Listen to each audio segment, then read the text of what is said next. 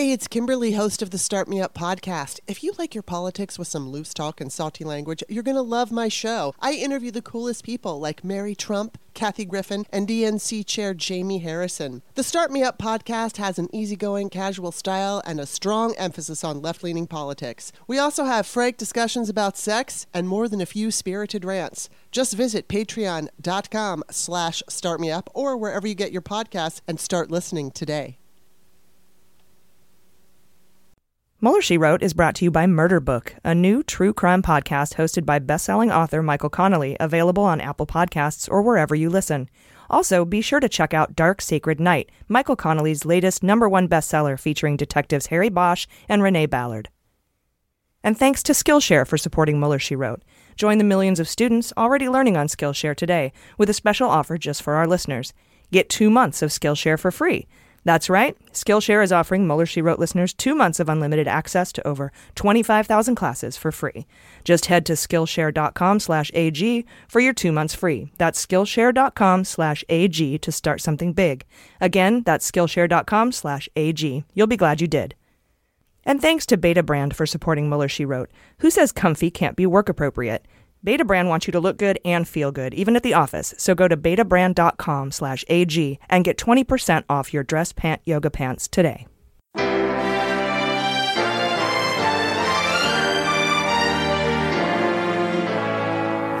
So to be clear, Mr. Trump has no financial relationships with any Russian oligarchs. That's what he said. That's what I said. That's obviously what our position is. I'm not aware of any of those activities. I have been called a surrogate at a time or two in that campaign, and I did not have communications with the Russians. What do I have to get involved with Putin for? I have nothing to do with Putin. I've never spoken to him. I don't know anything about him other than he will respect me. Russia, if you're listening, I hope you're able to find the 30,000 emails that are missing. So, it is political. You're a communist. No, Mr. Green. Communism is just a red herring. Like all members of the oldest profession, I'm a capitalist. Hello, and welcome to Mueller, She Wrote. I'm your host, AG, and with me, as always, is Jaleesa Johnson. Hello. And Jordan Coburn. Hello. First, let's get to those corrections, because we had a few this week. I had said that Roger Stone's lawyer was one of the guys who repped NWA back in the day, but it was actually Two Live Crew. In either case, it was definitely someone a Virginia politician dressed up as in blackface in the 80s.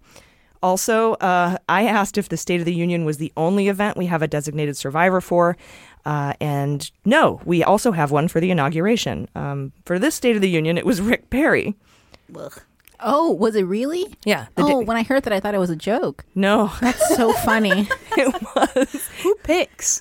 I don't know. Maybe they draw straws or something. That goose or something. I know. It's whoever got the furthest in Dancing with the Stars. Oh, that explains it. Yeah. Did he do Dancing with the Stars? He did. Yeah. That's real. Yeah. Oh my God. How did I miss that? Look up that video. Oh my God. Him skipping full armed out onto the stage wearing a little stripey. Oh my God. Yeah. Dude, I gotta commend his not giving a fuck. That's hilarious.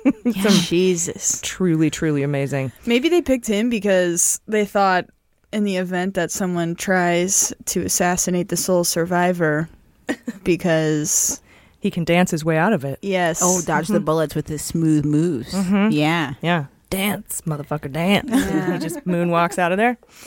Also, there was a little confusion about who reported that Mitch McConnell was taking Russian money first. And we used a source from the Dallas Morning News from May of 2017. And I know that the Dem Coalition was also investigating this well before that. And the author of the Dallas Morning News article, which we cited, her name is Ruth May. She said it was republished in May from her original piece in August of 2017. So I just wanted to get that out there on the record. Also, it seemed as though our reporting on Virginia Lieutenant Governor Fairfax's sexual assault was incomplete in this midweek episode. And the reason it was incomplete is we did not have the full statement from the victim at the time we recorded the midweek episode. Sexual assault trigger warning here. We did not yet know that Fairfax hadn't only just pushed her head her head towards his crotch, but that he actually forced her to have oral sex, according to her statement. So please know, if we had known that, if we had that piece of information, the discussion would have been very different. Right. That was your question, actually. You were wondering, like, how it went down, like, the details, and we didn't have it at the moment, but it changes a lot of that, yeah. Yeah, it sure does. So just wanted to let you know that. And now that there's a second accuser, at least I don't want to speak for everybody here, but I think he should resign. Oh, totally. Yeah. And these are corroborated stories so far. There should at least be an investigation. He needs to resign. Mm-hmm. Yeah, I agree. And here's what I think. I think Northam, so Fairfax should resign. Northam should appoint a female or a woman as lieutenant governor, and then Northam should resign, and then she can take over the state. That's what I think should go down. That's my 2 cents. That's a good idea. And finally, friend of the pod and patron Robert Fisher has passed the second phase of his FBI application. Ooh. So now he just has the SF-86 background check left. But don't worry, Robert. I hear the guy in personnel will hand out security clearances to just about anyone. So I think you're a shoo-in. Anyway, with all that out of the way, how was your week, you guys? Good, yeah. Yeah, it was good. Did shows and stuff. I did the longest spot I've ever done stand-up wise. How long? Was fun. How long was it? 25 minutes. Very That was nice. I put a baby sapling in stand-up, so that was a long time for me. Baby sapling. It is. It's hard to stretch 25. All right, so we are working hard on developing a daily news show going forward called Daily Beans. Daily Beans, and we just need about 1,500 more patrons to be able to start rocking that out. Anybody who becomes a Mueller, She Wrote patron will automatically be a Daily Beans patron, so... and we also have some live shows coming up, and the DC and Brooklyn shows are about to sell out, so hurry up and grab your tickets. If you want to come to the hour-long VIP cocktail meet and greet before the show, the DC show has a ticket that includes general admission and the meet and greet, but the Brooklyn show, you have to buy the tickets separately, one for the general admission, one for the meet and greet. And patrons, you get a discount on that VIP ticket. So just listen to the midweek episode or check your premium newsletter for that discount code. And if you want to upgrade your DC ticket from general admission to VIP, you should be getting an email soon so that you can do that, or we'll mail out a link to your patron email, your Patreon email. So make sure you check your junk and your spam, because we're junky spam sometimes. Check your junk. Check your junk. And we have confirmed we're coming to Los Angeles to the Largo on April 18th with special guest Elizabeth Cronise McLaughlin from The Resistance, and pre-sale tickets for patrons only go on sale Monday, but only for Monday. And we will post that code on the Patreon page and the closed Facebook group. Regular tickets go on sale for everyone Tuesday. And these will sell out. So if you're a patron, grab them Monday before they go on wide sale. And look for the code on your patron page. You can become a patron at patreon.com/MuellerSheWrote. It's totes worth it. That's going to be fun. Yeah, I'm so excited for that. The Largo's awesome. Also, we have a new FAQ page at MuellerSheWrote.com. So check that out if you have any tech or beans questions. I think we answer them all in there. Yeah, the most common questions we get is, I'm not getting my newsletter, and where's my shipment, and what do you keep talking about? Feed? Why are you talking about beans? Yeah, yes, number one question. It is. What are the beans? Yeah. So yeah, if you have any of those questions, definitely check out the FAQ because the answers are there. All right, and finally, tons of folks are asking me about appearing live and protecting my anonymity. I use a pseudonym and don't discuss my job to avoid violating the Hatch Act only, and there's nothing in the Hatch Act that says I can't show my face. If I wanted to protect my anonymity, I'd have taken more measures to do so, because as it is, it's not hard to find out who I am, so you're welcome. All right, this week we have special guest Andrew Torrez, a real-life lawyer, and he's the co-host of the Opening Arguments pod. That's at the end of the show, a full interview with him, and we have a new app now that we're recording with, so the sound quality is much better, no more popping. So thanks first of all, for the feedback, and thanks for bearing with us as we improve. It's been a year plus. We should have done this a while ago. Yeah, Sorry. We're upgrading. Better late than never. Always. Never stop improving. Jaleesa, you're going to be covering a crazy interview with Senator Burr. Mm-hmm. And Jordan, you have a story of the BuzzFeed document dump of the Trump Tower Moscow timeline, which is crazy. Yeah. I'll be covering investigations in the House and how they connect to Mueller. But first, let's see what else happened this week with Just the Facts. All right, Monday, 3 different stories dropped about Deutsche Bank. First was a New York Times lead that said Trump sought a loan during the 2016 campaign and Deutsche Bank said no. Did I say Deutsche? Deutsche Bank said no. Which Deutsche want a loan? Deutsche? Oh my God. That should be their slogan. Hell yeah. Deutsche want a loan? Whoa, you bet your Asper cream. That makes sense because you don't want to lend money to a potential president, right? Jordan, you went over this. Why wouldn't you lend money to a candidate? Yeah, well, I mean, besides that he's an asshole. Yeah, besides it being an asshole, they would either have to choose to basically, one, not collect the debt on a president if he didn't pay it, and which is, maybe a likely outcome. And alternatively, they don't want to have to seize the assets of a sitting president because that's messy and weird. So that's pretty much it. But also, apparently, they said that Trump says so many divisive things, they didn't want to be involved in any sort of super sketchy, divisive drama shit because they're already the in money their own laundering shit. bank of the world doesn't want to get involved in sketchy shit. That's how fucking sketchy Trump is. Yeah, too little, too late, basically. But yes. Yeah. All right. Another story about Deutsche Bank. I do keep doing it. Don't you want a loan? It's not the easiest word. I don't blame you. But I speak German. All right. Another story came out in the Wall Street Journal saying that they sought to shed a loan that they made to Russian bank VTB in late 2016. They pretty much wanted to distance themselves, apparently, from Trump and the Russians in 2016. I can't imagine why. So they sold half of that $600,000 loan to Alpha Bank because that's better. They say they were reducing their exposure to Russian entities. They weren't fucking beating around the bush about it. And they also said they were trying to boost their cash position. I don't know if selling debt is how you make money, BT dubs, unless you're getting some massive interest rate break, but whatever. This, by the way, is the bank that lent money to Trump and got caught laundering billions of dollars. So I'm not sure why I'd expect them to be awesome. Also, early in the week, Trump went on CBS and had another interview. There wasn't much that came out of it. Jordan, you covered this in the midweek episode. If you want to hear like a full-throated version of this, check out the midweek episode. Jordan's laughing at me because I said full-throated.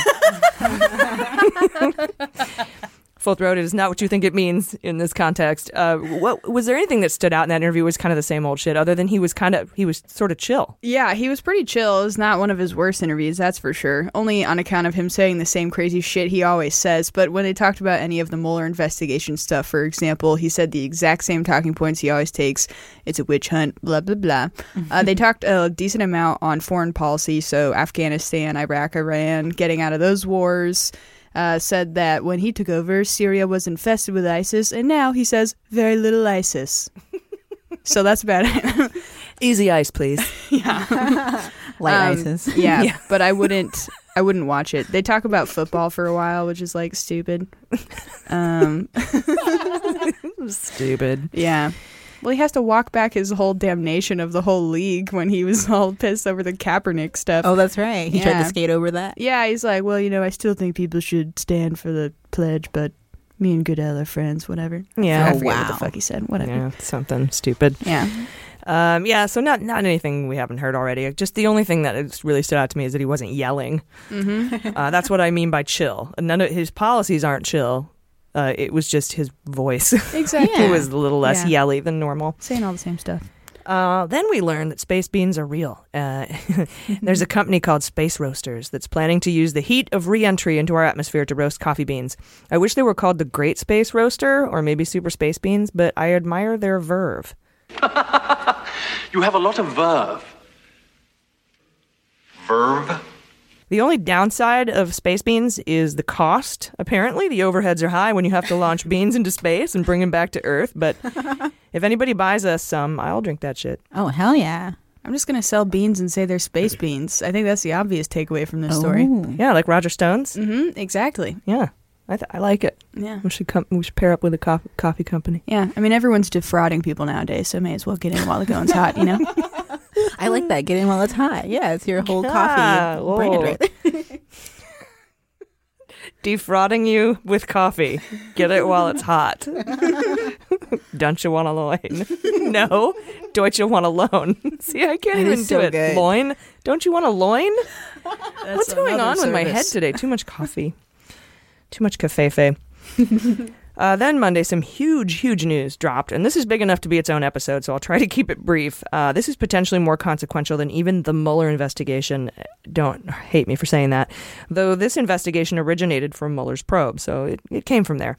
The Southern District of New York issued a broad subpoena for the Trump inaugural committee, and we've been following this story for a really long time since we found out Trump's inaugural cost twice as much as Obama's, apparently, but was like 1/10 as cool.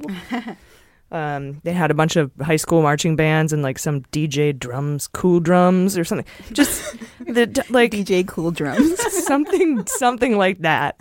It was like one of those sick bro guys, you know, with, like playing a bunch of drums and being a DJ. Oh, it's the dumbest. Yeah.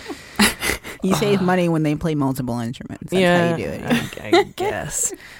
So what's amazing about this subpoena, you guys, is the sheer scope of it. It requires Trump inaugural officials to hand over documents about donors, finances, activities, spending, any guests, any benefits they handed out, including tickets and photo ops with the president, federal disclosure filings, vendors, contractors, contractor lists, pretty much everything they have. It could take months to comply with this subpoena. They want to know all the benefits provided to guests and donors and donations because the inaugural has to disclose these to the FEC. Any falsification or omission is a crime because the disclosure form is signed under penalty of perjury. And this one was signed by a guy named Doug Ammerman. So you might want to throw him on your fantasy draft. Doug Ammerman. Squirrel. Prosecutors want to know if any foreigners illegally donated, as well as whether committee staff members knew that such donations were illegal, or if money was just being paid directly to vendors instead of going through the inaugural like it's supposed to, so that they didn't have to report it for tax. Well, it's a nonprofit, so it's not a tax dodge. It's more of a, we don't want you to know where this money came from dodge. Right. And that bit is important because accepting foreign contributions it's only a crime if it's done with knowledge that the donations were illegal. And it also says to me that there is indeed evidence of foreign contributions, and the Southern District of New York is building a case for criminal charges. Beans. They asked for documents laying out inaugural policy for accepting donations because federal law prohibits foreign contributions to federal campaigns, PACs, and inaugural funds. So if the Trump org has these documents that lay out a policy that says we can't accept foreign donations, then that means they knew, and that therefore it's a crime, right? Mm-hmm. Jim Sciutto of CNN said that the prosecutors are investigating a giant list of potential crimes, including conspiracy against the United States, false statements, mail fraud, wire fraud, money laundering, inaugural committee disclosure violations, and violations of laws prohibiting contributions made by foreign nations and contributions made in the name of another person, known as straw donors, or if you hear us say cutout. That's what that is. Okay. And we already know Mueller indicted Sam Patton for using a straw donor to funnel money into the inaugural when he bought 4 tickets to the party for $50,000 that was recouped from a Putin-backed Ukrainian oligarch. In fact, it was Mueller's interest in Russian squid pro quo that launched this investigation in the Southern District in the first place. Go Mueller. The ultimate owner of this fund is Trump himself as a person? I don't know. I don't know who the ultimate. I think the ultimate owner is the Trump inaugural. It's an entity. It's a nonprofit. Is that to protect themselves, like basically from legal liability? No, I think it's just you have to set it up as a 501c3 or C4. Okay. 4C5 something. So you don't think there's one individual who the liability falls on? It's just everyone that was involved in any sort of passing those payments along. Well, the executives could be like take the Trump org for example. You can indict the Trump org, or you could indict the executives of the Trump org separately. Right. Just like AMI. You can indict AMI or you can indict Pecker or Dylan. Right. Separately. Dylan Howard.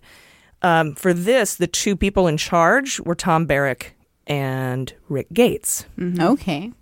So, and they keep postponing the sentencing of Rick Gates. Right? Mm-hmm. Yeah. So it seems like if he were assisting the Southern District in this investigation, it would make sense to postpone his sentencing so he can get credit for helping. Yeah. Although you can get credit for helping up to being in jail for a year, but he hasn't even been sentenced yet. We don't even know what kind of time he's facing, and additional help could make him avoid jail altogether if he wasn't already. He was the deputy director of the inaugural fund, second to Tom Barrack, who I mentioned before. He's the guy who helped Manafort get the job with Trump in the first place. He's the one under investigation for his shady real estate dealings with the Qatar Investment Authority. And in a ProPublica report, we know that Barrack was seeking to personally profit from connections to the Trump administration, according to a confidential memo obtained by WNYC. The memo outlines how Barrack's company called Colony sought to benefit financially from its ties to Trump. Unabashedly white name. Colonists. This memo says, quote, "The key is to strategically cultivate domestic and international relations while avoiding any appearance of lobbying." Any appearance, yeah. Yeah, don't want to look like you're lobbying. Otherwise, we have to register as foreign lobbyists, and no one wants to do that. It's just not cool this year, 2016. And oddly, the only guy mentioned in the subpoena is Ahmad Zuberi. He was in Trump Tower around the same time Al Rumehi was there from the Qatar Investment Authority meeting with Flynn Jr. and Cohen. Probably to discuss the Rosneft Commission sell-off. Super beans, though. That's beans. And according to Renato Mariotti, friend of the pod and host of the On Topic podcast, this subpoena indicates that the investigation is in its early stages. And the massive scope of the subpoena, as I said, could take months to comply with. And the inaugural has said it will fully cooperate. So they're going to start digging. All right. I just hope his being Trump, his signature is on there somewhere. That's all I'm hoping for. It's probably not. It's probably mostly Barrack and Gates. Anyway, for more on this story, we'll be releasing the full unedited interview with Andrew Torrez of Opening Arguments podcast for patrons only. So check that out. He and I talk about that for a good 30 minutes after the interview that you'll hear at the end of the show. Also, Monday, we learned a lobbyist at the June 2016 Trump Tower meeting received $500,000 in suspicious payments. That lobbyist is Rinat Akhmetshan. And according to BuzzFeed News, he deposited large round number amounts of cash in the months preceding and the months following the meeting. He also got a large payment from Dennis Katzif that was flagged by the bank. If Katzif sounds familiar, it should. He's the guy who owns Prevazon Holdings, who was accused by the Justice Department for laundering the proceeds of a $230 million Russian tax fraud scheme that was uncovered by Magnitsky. That money laundering case is the one Veselnitskaya, who was also at the Trump Tower meeting, was indicted for recently. She declined to comment, saying, quote, "Don't bother with questions. Your article is paid for and you have your text already. Don't be distracted from what you consider the meaning of life." Damn. She went Jordan on that one. Then Tuesday, the New York Times reported that 3 firms recruited by Paul Manafort have been questioned about foreign payments in recent weeks, including the Podesta Group, Tony Podesta, the Mercury Law Group, and Skadden, Arps, Slate, Berg, and Flom. I'm going to get that tattooed or something. I just love it so much. The Mercury Group should sound familiar because that's the lobbying firm that Lanza worked out of, and he was trying to successfully lobby the Treasury and Congress to allow Deripaska to sell off shares of his aluminum company and have sanctions lifted off of him. And as we know, he sold those shares to his family and the Kremlin, and we lifted the sanctions, relieving him of hundreds of millions in debt. Mm-hmm. Then there's good old Skadden, Arp, Slate, Mar, and Flom. That sounds familiar because I love saying it. And 2, they're the firm that cooked the report for Rohrabacher, Gates, and Manafort on behalf of Yanukovych, who was trying to make his opponent, Tymoshenko, look like a criminal so they could justify locking her up. Van der Zwaan was involved in that, as well as Skadden, and he was indicted by Mueller and went to prison, and we've deported him. So nothing weird going on there. We knew this was coming because we'd reported several months ago that prosecutors were weighing charges against Democrat lobbyists, Vin Weber, Greg Craig, and Tony Podesta, and we'll keep you posted on this as the story develops. I say if a Democrat broke the law, put him away. Oh, yeah. Totally. Lobbyists. Good old K Street. Anyway, we'll be right back. Hey, Mueller junkies. Thanks to Murder Book, the new true crime podcast hosted by best-selling author Michael Connelly, for supporting Mueller, She Wrote. Returning to his roots as a journalist, best-selling author Michael Connelly now presents the true crime podcast Murder Book, working with the very detectives from his novels and his hit television show Bosch. The podcast explores real homicide cases not covered by mainstream media. Murder Book Season 1 is The Telltale Bullet, and it dives into a 30-year-old Hollywood carjacking gone wrong that tests the limits of the American criminal justice system. Sounds familiar? Also from Michael Connelly, Dark Sacred Night, his latest #1 bestseller featuring detectives Harry Bosch and Renee Ballard. You can find Dark Sacred Night wherever books are sold. Personally, I absolutely love the way Connelly tells a story. He makes it relatable in a way that makes me feel like I have skin in the game. And aside from being a Mueller junkie, I am a true crime junkie. Though I guess the Mueller investigation could be considered true crime. But I read Connelly's book and I listened to the podcast, and it's riveting, you guys. So be sure to check out Michael Connelly's new Murder Book podcast on Apple Podcasts or wherever you get your podcasts. Or you can check out murderbookpodcast.com. Again, that's murderbookpodcast.com. You'll be glad you did.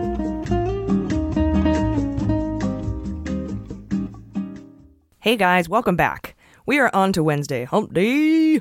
When we Mike. I love that commercial so much. When we learned, Wednesday, when we learned Senate Judiciary Committee Republican member Ben Sasse has opened an investigation into allegations that department attorneys may have committed professional misconduct in the manner in which Jeffrey Epstein's criminal matter was resolved. This is a Republican doing this, is Ben Sasse. We reported on this in the past, that pederast and rapist Jeffrey Epstein was given a sweetheart deal in Florida by the attorney general there, Acosta, pretty much letting him and all of his accomplices off the hook. And Acosta is now, oddly, Trump's labor secretary. And I'm pretty sure, and these are beans, I have no proof, that Trump supplied underage models for Jeffrey Epstein's parties. And Trump's immunity was part of that deal Acosta offered, and that's why he's the labor secretary now. Beans. Ugh. Yeah, you've been saying those beans for a while. I have. Now there's going to be investigated. I'm so excited. You can also look for Bill Clinton probably to be wrapped up in these parties. It's of note that last week Trump officially changed the definition of sexual assault and domestic violence to mean only felony violent crimes. So, more beans on himself trying to protect his own ass under that update when this gets investigated. That's a good point. When I heard that news about him making that change, I didn't even think about like how that could help him in the future. I was just like, what a piece of shit. But he may be, looking into something that's coming up. Yeah. Or any of his Supreme Court picks that are on the docket. Yeah, right. Then Wednesday, the House Intelligence Committee postponed Michael Cohen's closed-door testimony from February 8th to February 28th. Citing the delay is, quote, in the interest of the investigation. The reason that this is totally cool with Schiff is because it's not Cohen that's asking for this delay. And this is conjecture, but my guess is Mueller doesn't want to risk a leak before he indicts others for lying to Congress about Trump Tower Moscow. Plus, the other ongoing investigations Cohen could be cooperating with. And I imagine Schiff and Mueller had a chat, and Mueller was like, hey, could you hang on asking Cohen about Trump Tower Moscow until I indict these other motherfuckers? And Schiff was like, sure, motherfucker, how much motherfucking time do you need? And Mueller was like, give me until motherfucking February 28th. And he was like, cool. He became Samuel L. Jackson. They speak English and what? So put some beans on what happens between now and February 28th. Also, Wednesday, Paul Erickson was indicted, and we'll go over that in the Fantasy Indictment League later in the show. Still Wednesday, we got an update on a report from CNN that New York federal prosecutors are seeking interviews with Trump org execs. CNN is the only one reporting this. It has not been substantiated by any other news organization. No one else has sourced it. But they say that federal prosecutors in New York have requested interviews in recent weeks with Trump organization executives, according to two people familiar with his shit.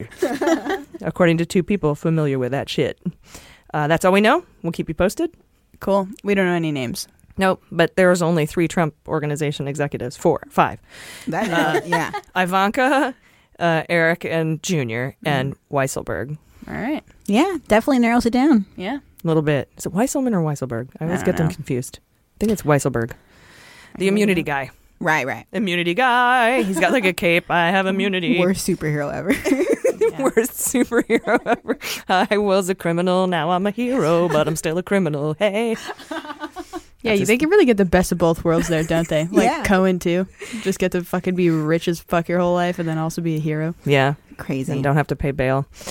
Then Thursday, as we predicted, Barr was not confirmed. He wasn't unconfirmed or anything, but they postponed his vote. So Matthew fucking Whitaker had to answer questions Friday from Jerry Nadler and the Dem-led Judiciary Committee. I don't think we learned anything new other than Big Dick Toilet Guy has now lied to Congress because he told them he never talked to Trump about Mueller.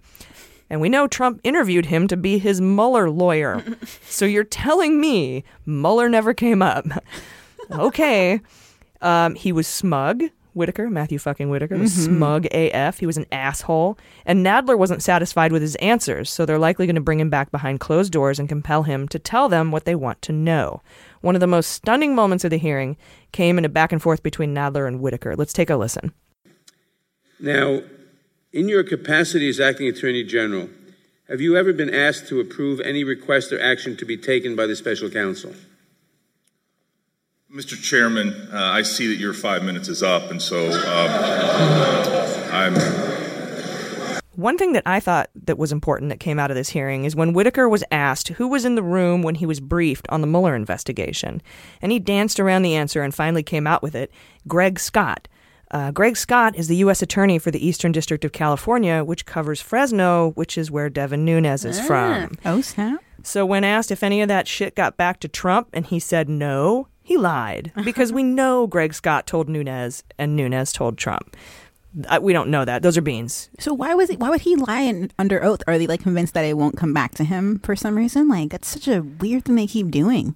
I don't know, but I'd be so scared. They kept getting at it like, did you tell any associates? Were there any associates? Were there any Trump associates? Were there any Nunes associates? Did anyone possibly ever go back to Trump with what you said, whether you asked him or not? And he's like, oh, as I sit here, big dick toilets.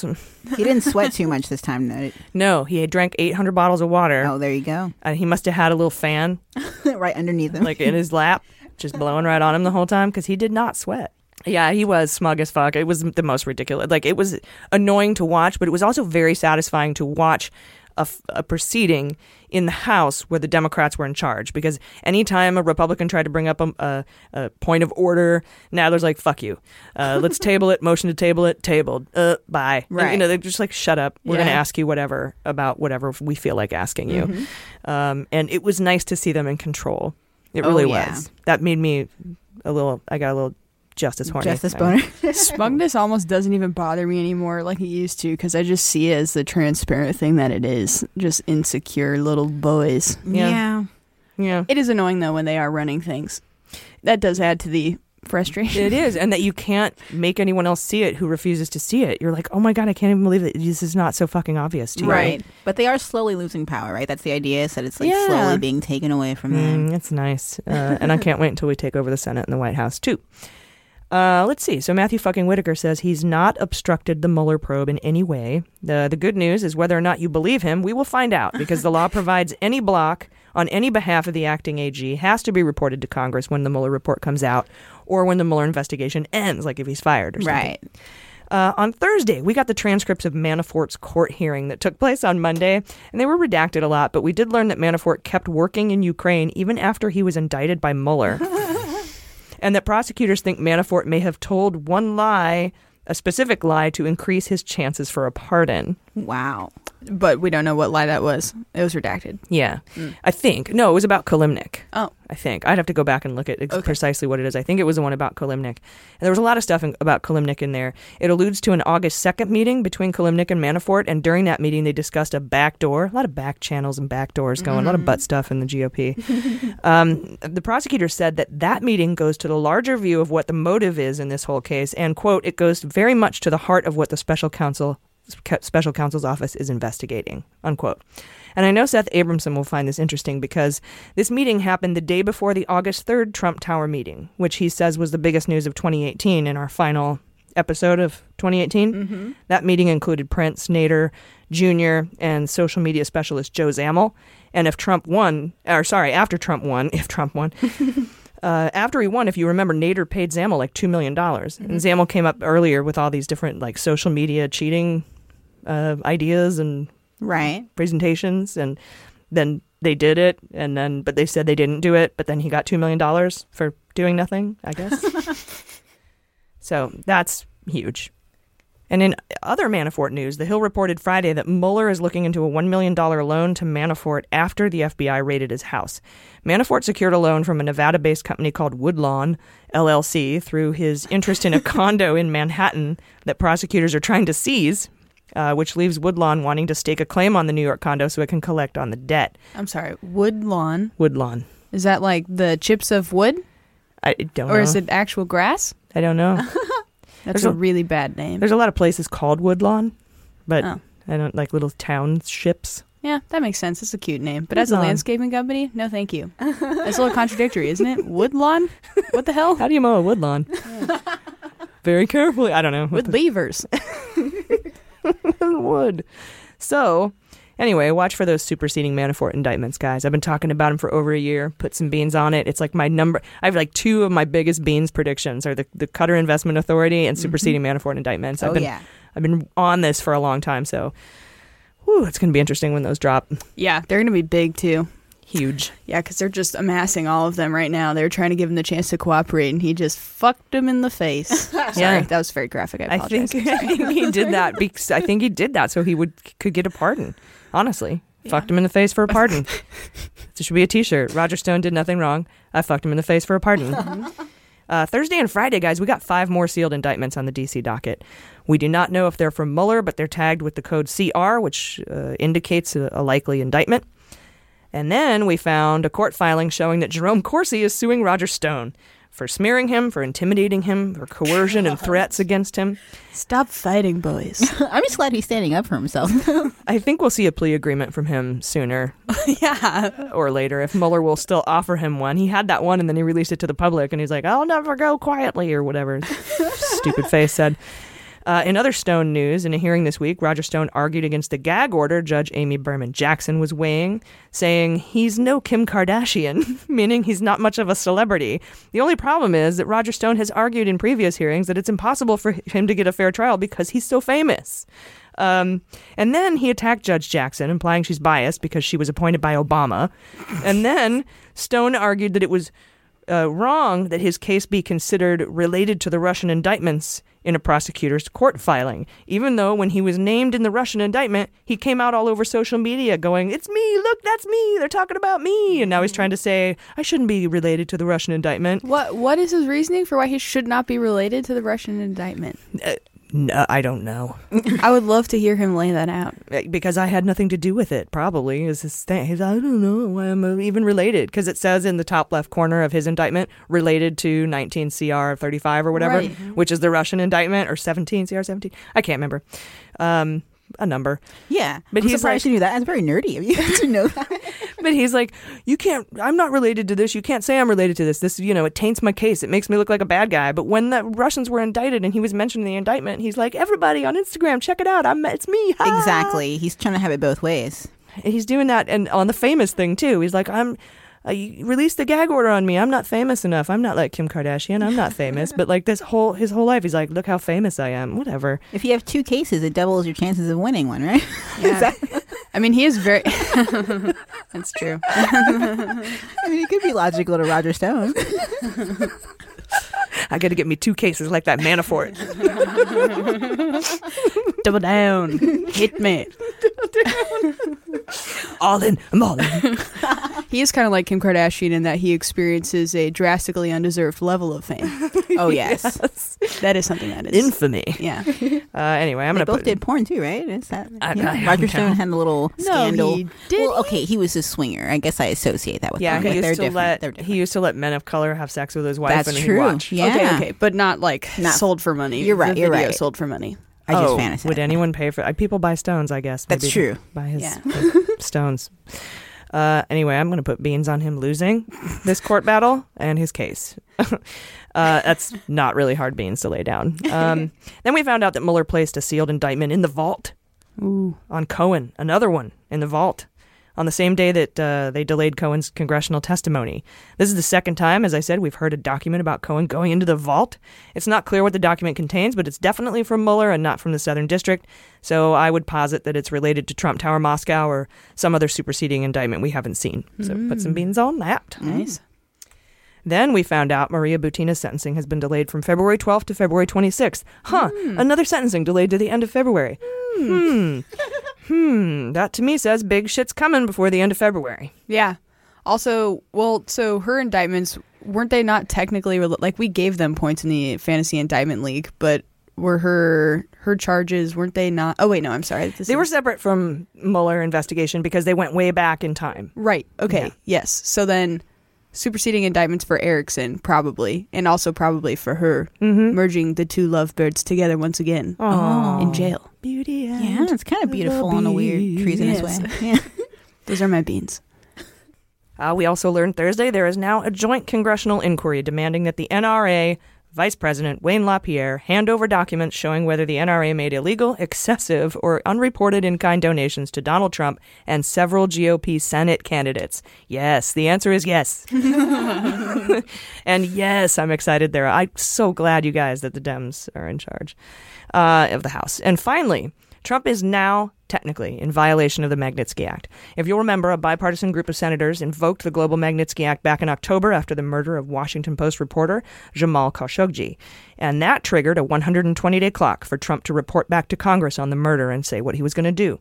That deadline was Friday, and Trump has refused to report back. We got it! We got it!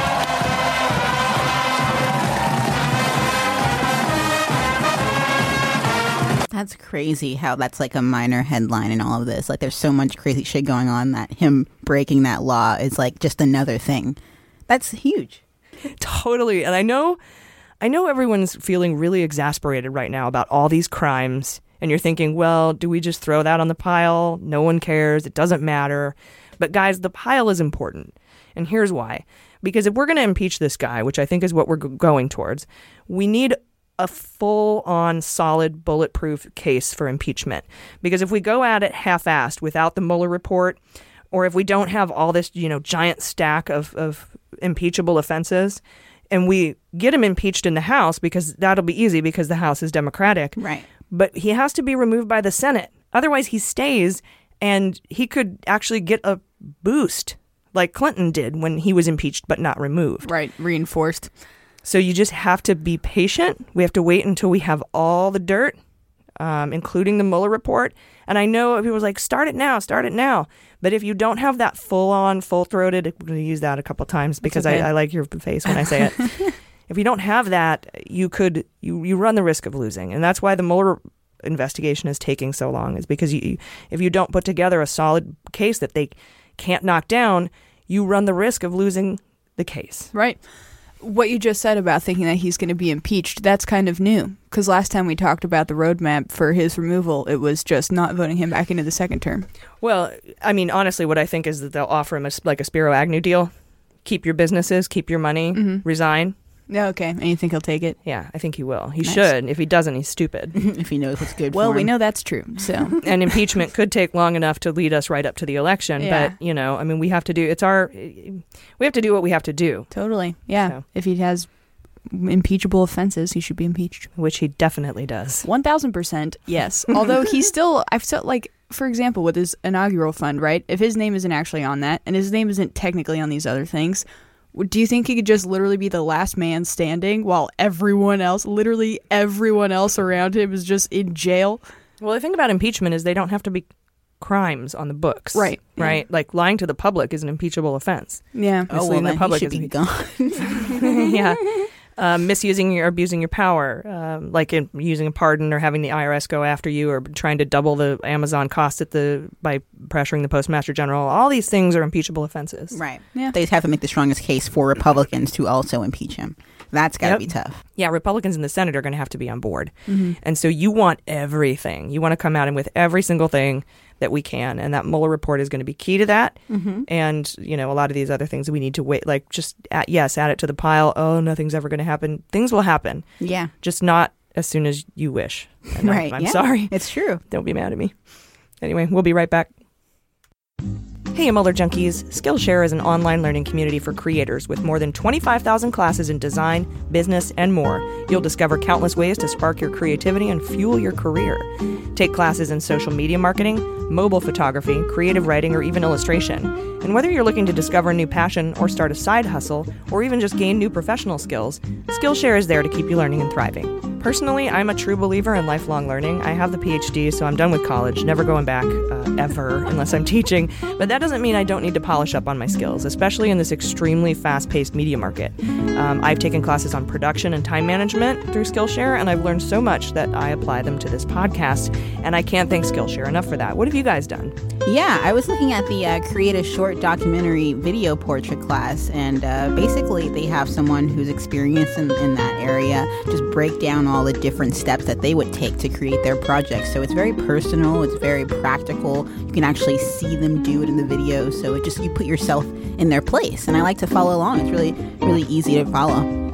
Yeah, I never took any econ classes, and they have a really cool class called Investing 101, Understanding the Stock Market. While I'm not personally interested really in engaging in that myself, I want to know about it, and I'm not going to go back to college either. I already graduated, and I'm not going to go take a class on that. So, woo woo. Yeah. Yeah, and even if you did, they're not going to make you take econ. Right. Yeah. Exactly. Yeah. I never had to take it, and probably never will. So, but I'm curious, and they have a lot of different subjects. If you just want to learn something, go there and learn. Yeah, curiosity is really important, you guys. So join the millions of lifelong learners already on Skillshare today with a special offer just for Mueller junkies. Get 2 months of Skillshare for free.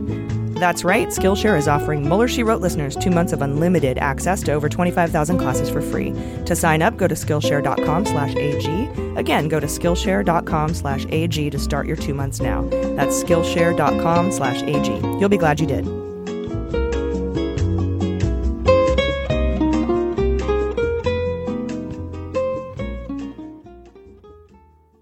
All right, welcome back. Hot Notes. All right, guys, for today's Hot Notes, Jordan has an incredible BuzzFeed story about Trump Tower Russia. But first, Jaleesa, you have an interview between Republican Senator Burr and CBS. Yes. So the Senate's investigation into Russian collusion and intelligence turned 2 years old last month. And the chairman of that committee, Richard Burr, gave a rare interview this week with CBS News describing his committee's cooperation with the Mueller investigation, plans for their own final report, and he gave hints at what kinds of questions might remain unanswered from the report. So since Burr is a Republican heading a Russian investigation, a lot of people were speculating that this probably wouldn't be a bipartisan effort. But 2 years later, he actually proved that he seems more motivated by facts than politics. He said the biggest compliment he's received from witnesses is that they can't tell which interviewers are Republicans and which ones are Democrats. And he said that's the way it should be. And then Seth Abramson also pointed out that the committee has decided to keep powering on with the investigation despite pressure from other Republicans that want to wrap it up. He also made a note of the fact that the information gathered from this investigation will help the Senate study Russian intelligence for decades, and that this GOP-led committee actually has a murder board in their office. So they have like this legit, board with all the information they've been gathering. And Seth is saying that they're going to, actually Burr said this, they're going to use this information for a long time. And in regards to the scope of the investigation, Burr said, "I don't think we've got any rock that we haven't turned over." He also said their final report will show that the investigation goes far beyond the 2016 election and that this wasn't just Russia saying, quote, "let's go screw with Americans in 2016. So he's talking about how broad it is. He also assured that one of the committee's core purposes is to explain as much to the public as they possibly can. However, some of the details in the final report are so classified that much of it could still be redacted. Something else really interesting that he said was that he doesn't think it's, he said, "I think it's safe to say we've interviewed people that I don't even know if the special counsel knows about yet. But you've got to remember that we're on a totally separate path than what they are." So he's saying with, over the 200 plus witnesses they've interviewed, that a lot of them are probably not even in Mueller's list. So we also learned that it's taking so long, the Senate investigation, because for each witness, it's added 3 weeks to the process. So for 200 witnesses, they've had to spend 3 weeks on each person, not to mention over 30,000 documents. They've done a lot of research, not to mention some people are just hard to track down and refuse to talk. Apparently, some people even requested to be subpoenaed so it would look like they had no choice but to talk. Yeah. Hey, could you subpoena me so that Putin doesn't kill me, basically? Yeah, or Trump's not mad. Yeah. It's really weird. Burr said, "If I can finish tomorrow, I would finish tomorrow. We know we're getting to the bottom of the barrel because there's not new questions that we're searching for answers to." All right, I think that's bullshit. Well, it sounds promising. I feel like there's not the never, whole thing, just the last right, sentence. Right. Yeah. There's never going to be an end to the investigation, I think, in terms of all the collusion and backdeal plans. But as far as what the Senate's investigating, and considering they're going in a different direction from Mueller, they're saying their particular path is about to wind down, and that Mueller could have gone a different way that requires longer. But I think that's interesting. At least they're admitting that there are some things that Mueller will answer and some things they'll answer. They're not really mentioning much on the collusion part, though. They're saying that one's to be determined or it's up in the air. So that's kind of bullshit. Yeah. That just seems like a weird thing to say before an investigation is concluded, that he doesn't think there are any rocks that haven't been turned over. It's Right. like, how are you in a place to say that yet? Exactly, while also admitting that Mueller will do things differently. It's like maybe, I don't know, they might have like a really particular focus that's so different from Mueller's that they knew that their individ is just like kind of dunsies. But it is kind of a vague thing to say. And it's also terrifying that he's like, this Russia 2016 thing is just a small part of a giant problem. Yeah. And I'm like, oh. Yeah. But no more stones. Right. Like it's like no more rocks. If the Russian investigation is like a tree, their branch is about to be done, but he's like, yeah, but this tree's still on fire. So that's tough. All right. Well, thanks, Jaleesa. Yeah, no thank problem. you. And if you get a chance, take a listen to that interview. It's pretty good. Jordan, what do you got on BuzzFeed? Yes. So again, for our patrons, I covered this in our midweek episode. So you can, earmuffs, as I say. So basically, BuzzFeed, as I'm sure a lot of you have heard, got a hold of a bunch of Trump work documents that really just establish a super graphic timeline that outline the connections between talks of Trump Tower Moscow and Trump's excessive praise of Putin that he was putting out publicly. And even better, these documents outlined the negotiating that was happening after Cohen said the negotiating stopped, essentially confirming all suspicions that Trump and his team were trying to secure a Trump Tower deal in Moscow by using the stage of Trump's campaign to establish a network of support within the Kremlin and with Putin himself. So while these documents were technically non-binding, as you'll hear them say, they were just letters of intent, you'll find out once you read this timeline that they're still way more detailed than anything anyone on Trump's team or Trump himself is trying to suggest. Yeah, and the thing that makes me crazy is they're non-binding, right? And that makes Trump sad. Trump wanted a binding agreement. Trump wanted to make money on these. And Putin just refused. Well, that's what the Russians do. We've talked about this before. When they find a patsy, when they find somebody who's just easily turnable, they get a bunch of compromising shit on them, P-tape, and then they dangle great stuff in front of them. And because this happened in Russian roulette with Carter Page, when the Russians literally said, well, we promise him things, then he gives us what we want, then we tell him to go fuck himself. Right. And that's what they did with Trump Tower, and that's why Fusion GPS was asking Christopher Steele to find out why so many deals started in Russia but never finished. Exactly. Because that is a sign of somebody being used, manipulated. Yeah, definitely. And I think what really stands out to me about all that too is one of the biggest things they were flashing is the Russians were flashing is you're not going to be able to get this deal done unless you have Putin's direct blessing. And they said that over and over again, and they were trying to coordinate in-person meetings, as you'll find out. Trump literally flying over to Russia kind of meetings. Yeah, and how do you get Putin's blessing? Maybe offer him a $50 million condo at the top of it? Yeah, or let him break the Magnitsky Act, maybe. Like, there's so many little condo. avenues. Right? Yeah. $50 million condo. Condo is probably not the right word. Penthouse? I don't know. Yeah, even just like, praising him constantly all the time on Twitter and shit, because that's all part of their campaigns, their viral social media campaigns that just completely just give them good publicity, right? Exactly. Yeah, that's such a big part of how they operate and how Trump operates, and it's disgusting. So BuzzFeed, again, it's incredible the stuff they got, the documents they have screenshots of text messages, of actual emails. It is for anyone, if you have any of those friends that are like, I don't know about this investigation, No, there's no collusion. Prove I haven't seen Where's any proof. Yeah, fucking show them this article. It's kind of insane. So I'm just going to go over some of the key dates. There's a lot of them, but it's just it's a magnificent. I mean, in fairness, that's how that word should be said. Good point. Yeah. I agree. Magnificent. It's a magnificent tale, and it would read like a great story if it weren't so real and sad. So starting all the way back in June of 2015, on the 17th, this is the day after Trump announces his run for the president, we see Trump appear on O'Reilly, and talking, and he's talking about how he wants to push for friendlier relations with Putin. So this is one of the first days that he goes really on the map saying that.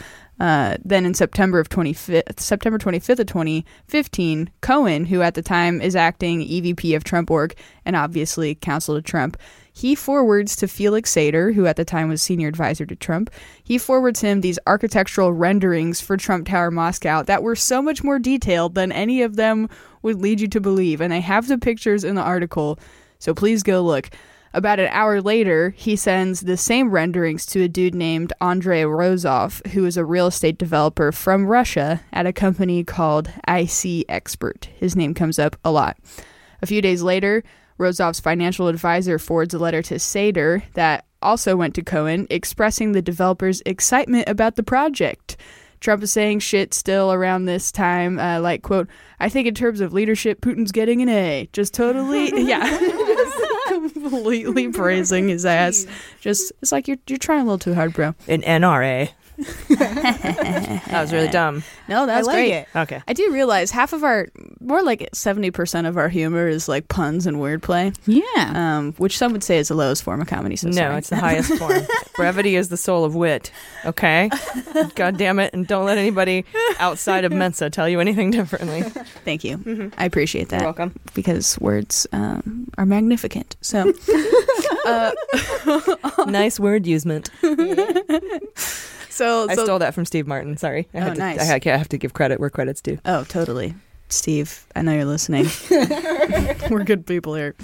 Then on October 5th, Cohen forwards a letter of intent for Trump Tower Moscow that describes the development in detail. And the next day, Trump says the whole thing about me and Putin would get along very well.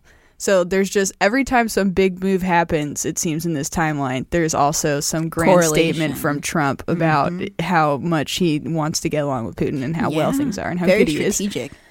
Yeah, because again, he's trying to get his ultimate direct blessing on this. So then on the 12th of October, Sater emails Cohen about VTB Bank maybe being willing to finance the whole development.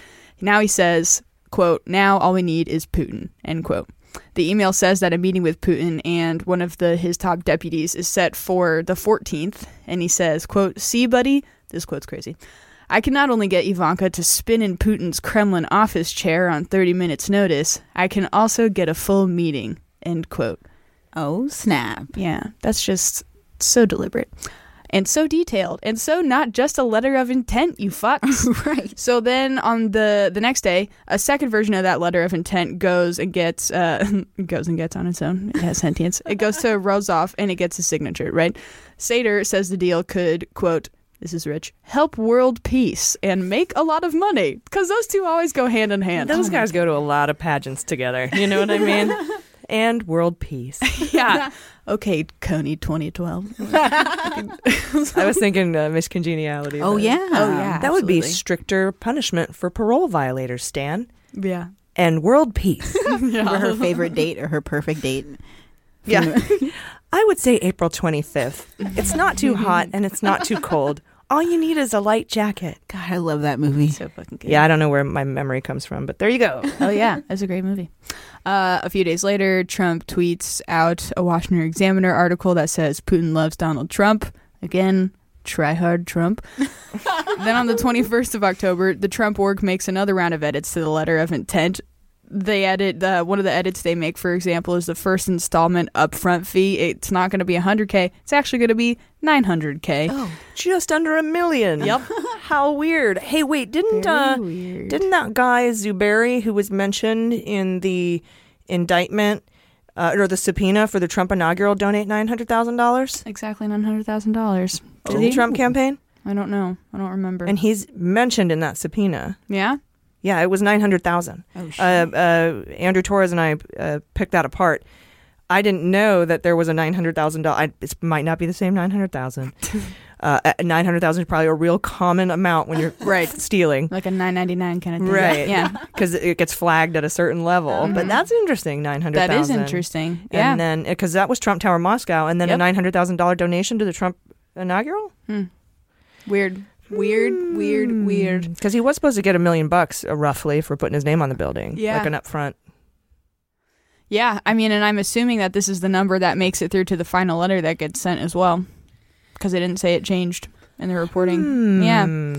Yep. And then also with that edit comes an edit that makes it so Trump is allowed to speak about the deal publicly. So interesting that they would push for that. Obviously, the Russians didn't. I wouldn't think so. Or maybe, no, yeah. So then... Right, because then they have the leverage. Right. Yeah. And then...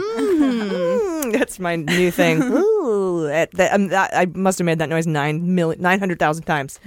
while looking through that timeline. Maybe that's just like the number 23 or something, and everyone's innocent. Ooh, 23. Oh, yeah. Then a week later, a final version of the letter is signed by Andrei Rozov of the IC expert, the real estate guy. Yeah, remember that dude. Mm-hmm, and also signed by Donald Trump himself. This is also the day of the third Republican primary debate.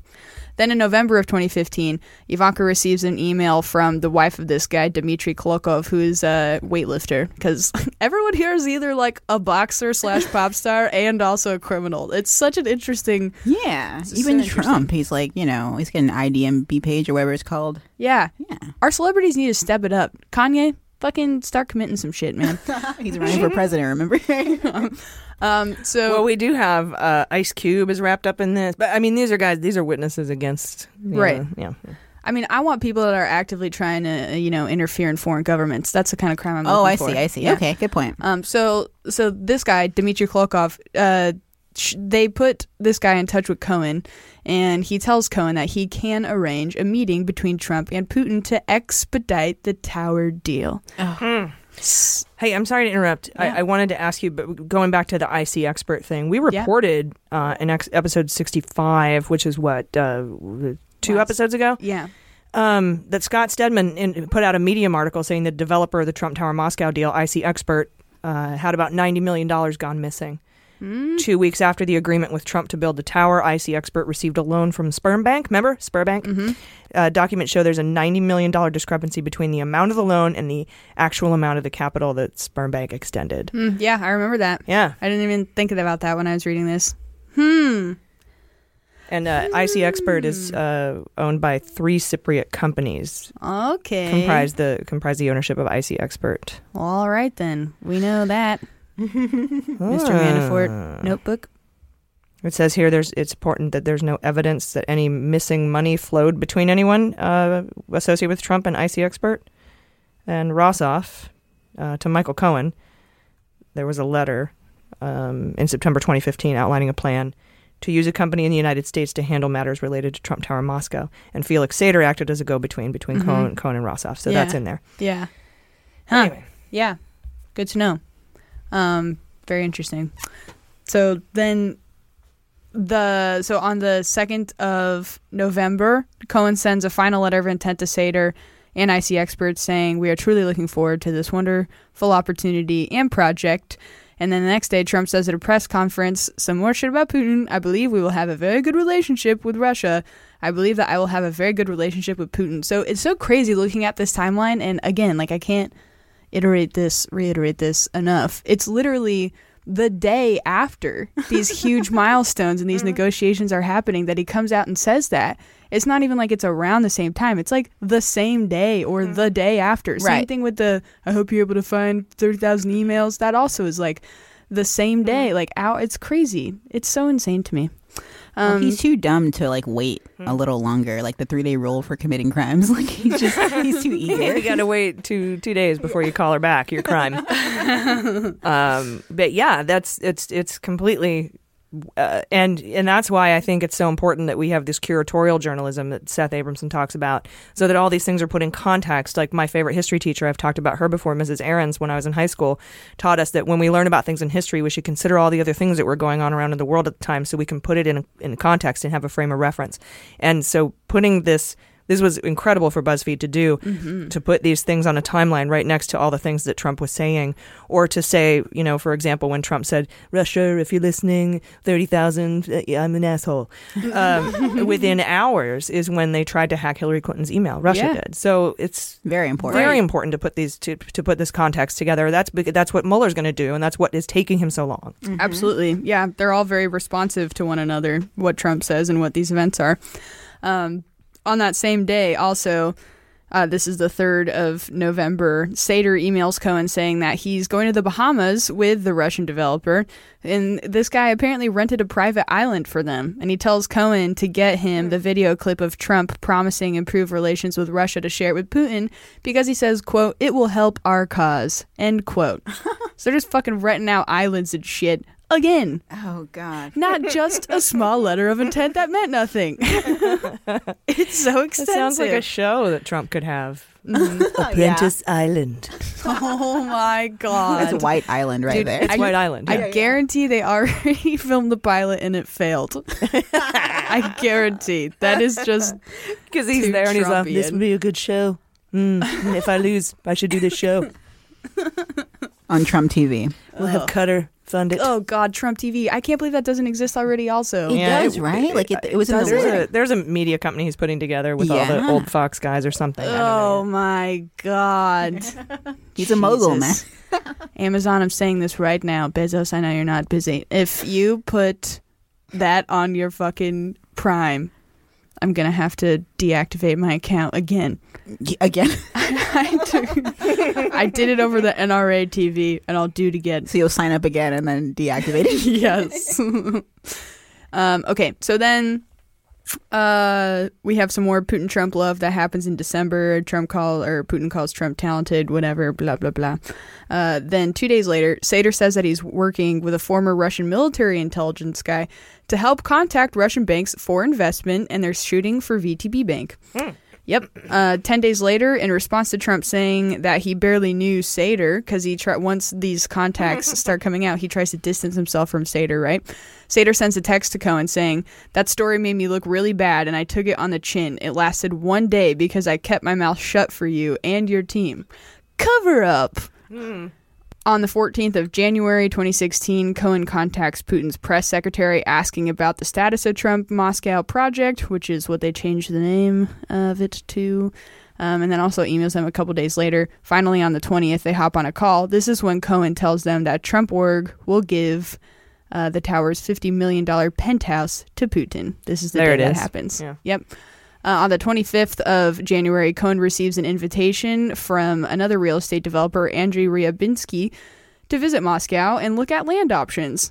Yeah, Sater keeps asking for dates when Trump can break off from the campaign to travel to Russia and meet Putin. Then from January to May 2016, there's a drop-off in the communications that they have because apparently Cohen and Sater switched over to an encrypted messaging app called Dust. Then they're back online May 3rd. And Cohen says that to Sater through a text that Trump should travel to Russia after he becomes the nominee after the convention. They were pretty sure about him winning that nomination. They're planning their schedule around it. That is how confident. Although that could just be the pure unmitigated confidence that they live their life with. Who knows? Maybe that's not sketchy at all. A couple days later, Sater says Cohen will be invited to St. Petersburg International Economic Forum by Putin's press sec. So more, opportunities for the Trump team. On the 26th of May, Trump gets the delegates needed to win the presidency. Then we fast forward to June 9th. That's our Trump Tower meeting. I don't know why I said our, ew. That's the Trump Tower meeting with DTJ, VesselNet Sky and company, that whole thing. Meeting set up by Goldstone, where, as we know, Goldstone said the information was part of Russia and its government's support for Mr. Trump explicitly. On the 14th of June, Russian hackers hacked the DNC. That's also the same day Sater recalls that Cohen told him that the deal for Trump Tower Moscow was off. June 18th to the 21st, that's the RNC. They elect Trump as their candidate. The 22nd, the day after that, is when WikiLeaks starts publishing their emails. And on the 26th, Trump says he has 0 investments in Russia. Dude. Fast forward to 2018, November 29th, when Cohen pleads guilty to lying to Congress about Trump Moscow. And this is the same day Trump says, there was a good chance that I wouldn't have won, in which case I would have gotten back into business. And why should I lose lots of opportunities? So there's a beautiful story. Wonderful. We can make a calendar just with all the dates of all the collusion. Yeah. The collusion calendar, make them all little holidays. Like a beach week calendar. Exactly, yeah. Yeah, it's just so insane. It's just so explicit. When I first read that and looked at all the images, and it just it blows my mind how explicit it is. Yeah, looking back now with everything we know really puts it into perspective, even more so. Because I felt like a year ago we were like, whoa, and now it's like, holy shit. Yeah, it's interesting to see it all come together. Yeah. All right, thanks, Jordan. For my hot note, and for the winner of all-time best responses to Trump's State of the Union address, that's the House Democrats, you guys. As you know, Trump said in his State of the Union, which was To me, a line obviously written by Stephen Miller, that we need peace and legislation, not war and investigation. And the next day, the Dems responded with a giant fuck you when the Intel Committee launched a massive investigation into Trump-Russia, basically reopening the bullshit farce of an investigation led by Nunes when he was in charge of that committee. Yes. There are 5 major areas Schiff said that they're going to look into. Number 1, the scope and scale of the Russian government's operations to influence U.S. political processes and the U.S. government response during and since the 2016 election. Number 2, the extent of any links and or coordination between the Russian government or related foreign actors and individuals associated with Donald Trump's campaign, transition, administration, or business interests in furtherance of the Russian government's interests. Number 3, whether any foreign actor has sought to compromise or holds leverage, financial or otherwise, P-tape, over Donald Trump, his family, his business, or his associates. Number 4, whether President Trump, his family, or his associates are or were at any time at heightened risk of or vulnerable to foreign exploitation, inducement, manipulation, pressure, or coercion, or have sought to influence U.S. government policy in service of foreign interests. And number 5, and this one's good, whether any actors, foreign or domestic, sought or are seeking to impede, obstruct, and or mislead authorized investigations into these matters, including those in Congress. Nunes, we're talking about you. Yes. Fuck yes. Yes, and also Tuesday, Adam Schiff's House Intel Committee voted to hand over transcripts of testimony for over 50 people to Mueller's team, including these people of note. Might want to slow this down to half speed. Junior, that's Trump's kid. Hope Hicks, Trump's close assistant. Corey Lewandowski, Trump's first campaign chair. Keith Schiller, Trump's bodyguard. Kushner, that's Trump's son-in-law. Brad Parscale, he ran Trump's 2016 data campaign and got all mixed up in Cambridge Analytica, and he's the 2020 campaign chief. Bannon, we know who he is. Eric Prince, he's the Blackwater guy whose sister Betsy DeVos is the education secretary, and he met with Nader, Dmitriev, and others in the Seychelles to set up a back channel and talked about lifting sanctions. Yes. Alexander Nix, former CEO of Cambridge Analytica.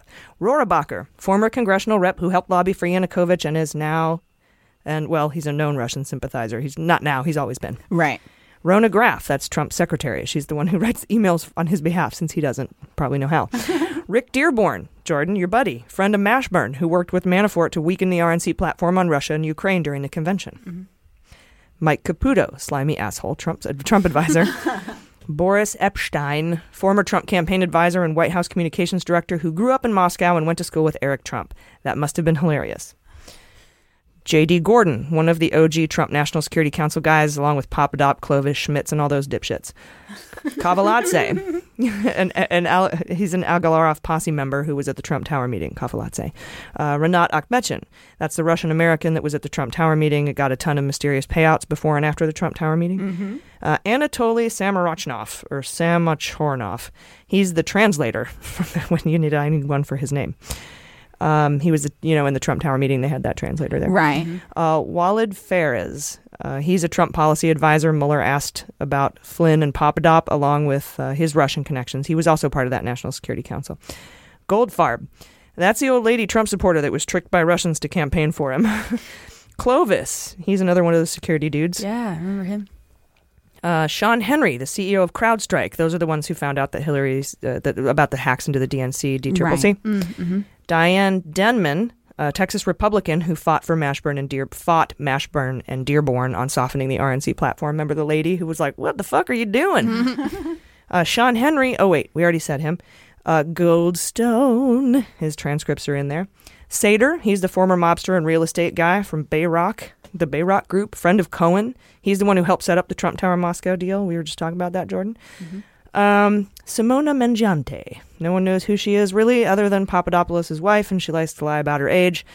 I think she's a Deripaska boat hoe. Those are beans. And fight with us on Twitter, because she has nothing better to do. She's very important. In addition to the major investigation into all things Trump-Russia and sending Mueller over 50 transcripts, the House also held its first hearings on gun violence in 8 years. And the first hearings on climate change in 9 years. They're also starting hearings about Trump taxes. They want to get his taxes. They've started that process. Nice. And they're also holding hearings on what happened to the children at the border.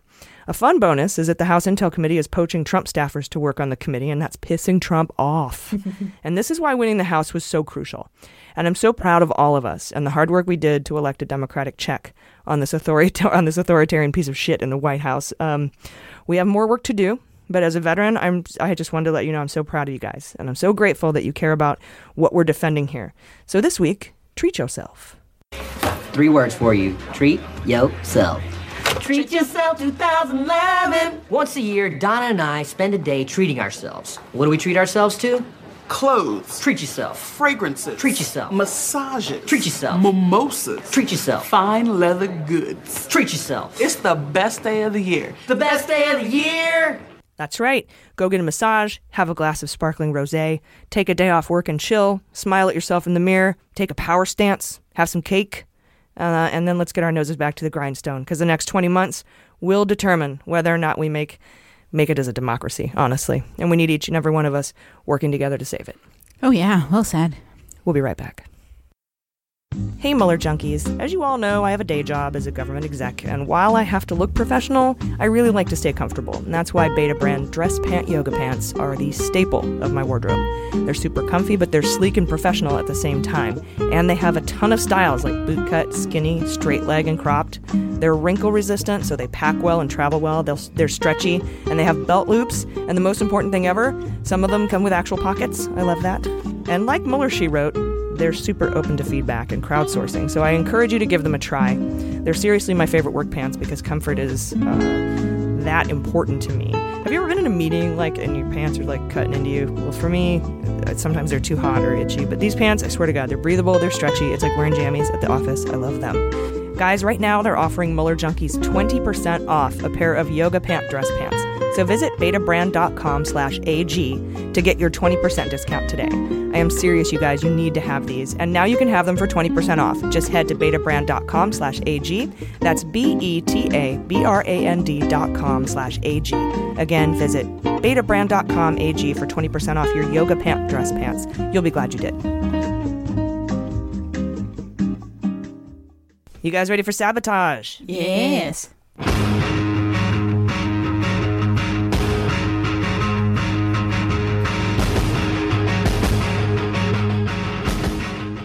All right, if you're an OG MSW listener, this will not be news to you, but it's bubbling up to the surface again this week, so I wanted to remind you all about Trump's longtime bodyguard, Keith Schiller. Since he left the White House, a company owned by Schiller has received $225,000 from the RNC for security consulting. He's not really doing anything. A year ago, we put beans on this being hush money, but now Schiff has sent his testimony transcripts over to Mueller. Something might be in the wind, so keep that in mind while we're drafting for our fantasy indictment teams this week. All right. You guys ready for the Fantasy Indictment League? Oh, yes. I'm going to be indicted!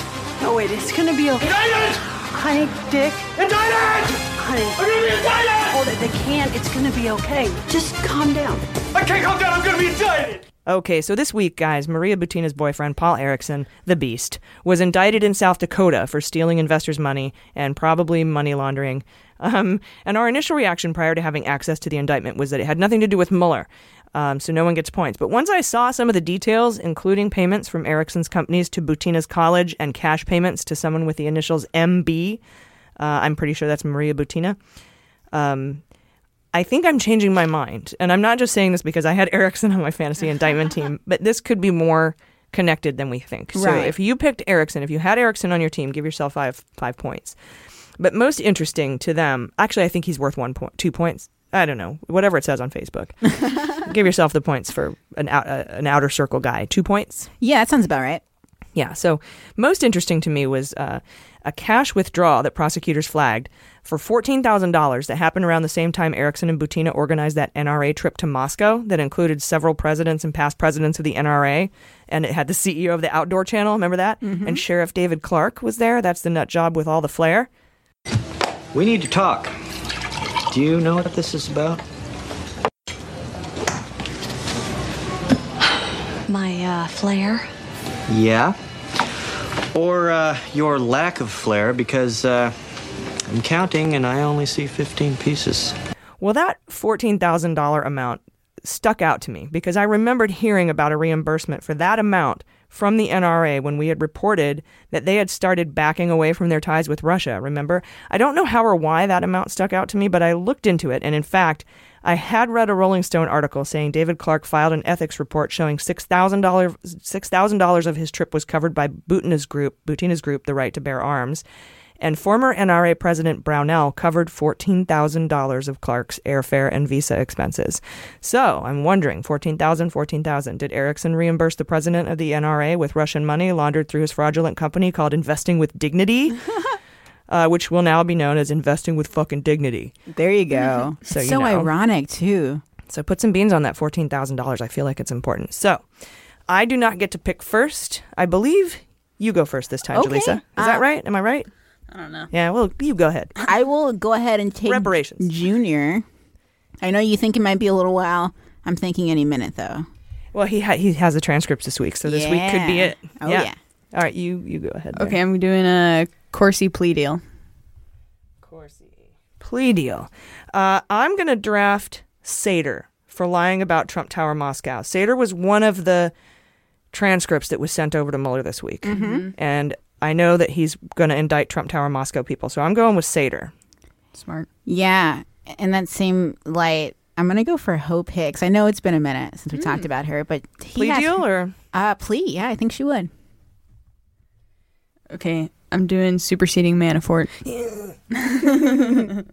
I abbreviated as SS Manafort. It sounds like his boat. Toot, toot. All aboard the SS Manafort. The government has that too. To hell. Just have his boat with a name on the back that says "Crimes paid for this." I'm going to go with AMI because they broke their friggin' non-prosecutorial agreement this week with the Bezos thing. Okay. I will take Bannon. I'm going Assange. All right, I'm going to go superseding Stone. Oh, nice. Nice. This is such a weird game. I love it. Kush. You dick. Yeah. Kush was none of us drafted Kush last week. I don't know how we missed that. But hey, we were right. He didn't get indicted, so... I'm going to go Ivanka. Yeah, that's a long shot. 4. I'm going to go with... You got superseding Manafort already. I'm out of people. Let's do that. And there's so many. It's funny when we forget. It's just hundreds of people that are involved. So many. There's just so many. I'm going to go with...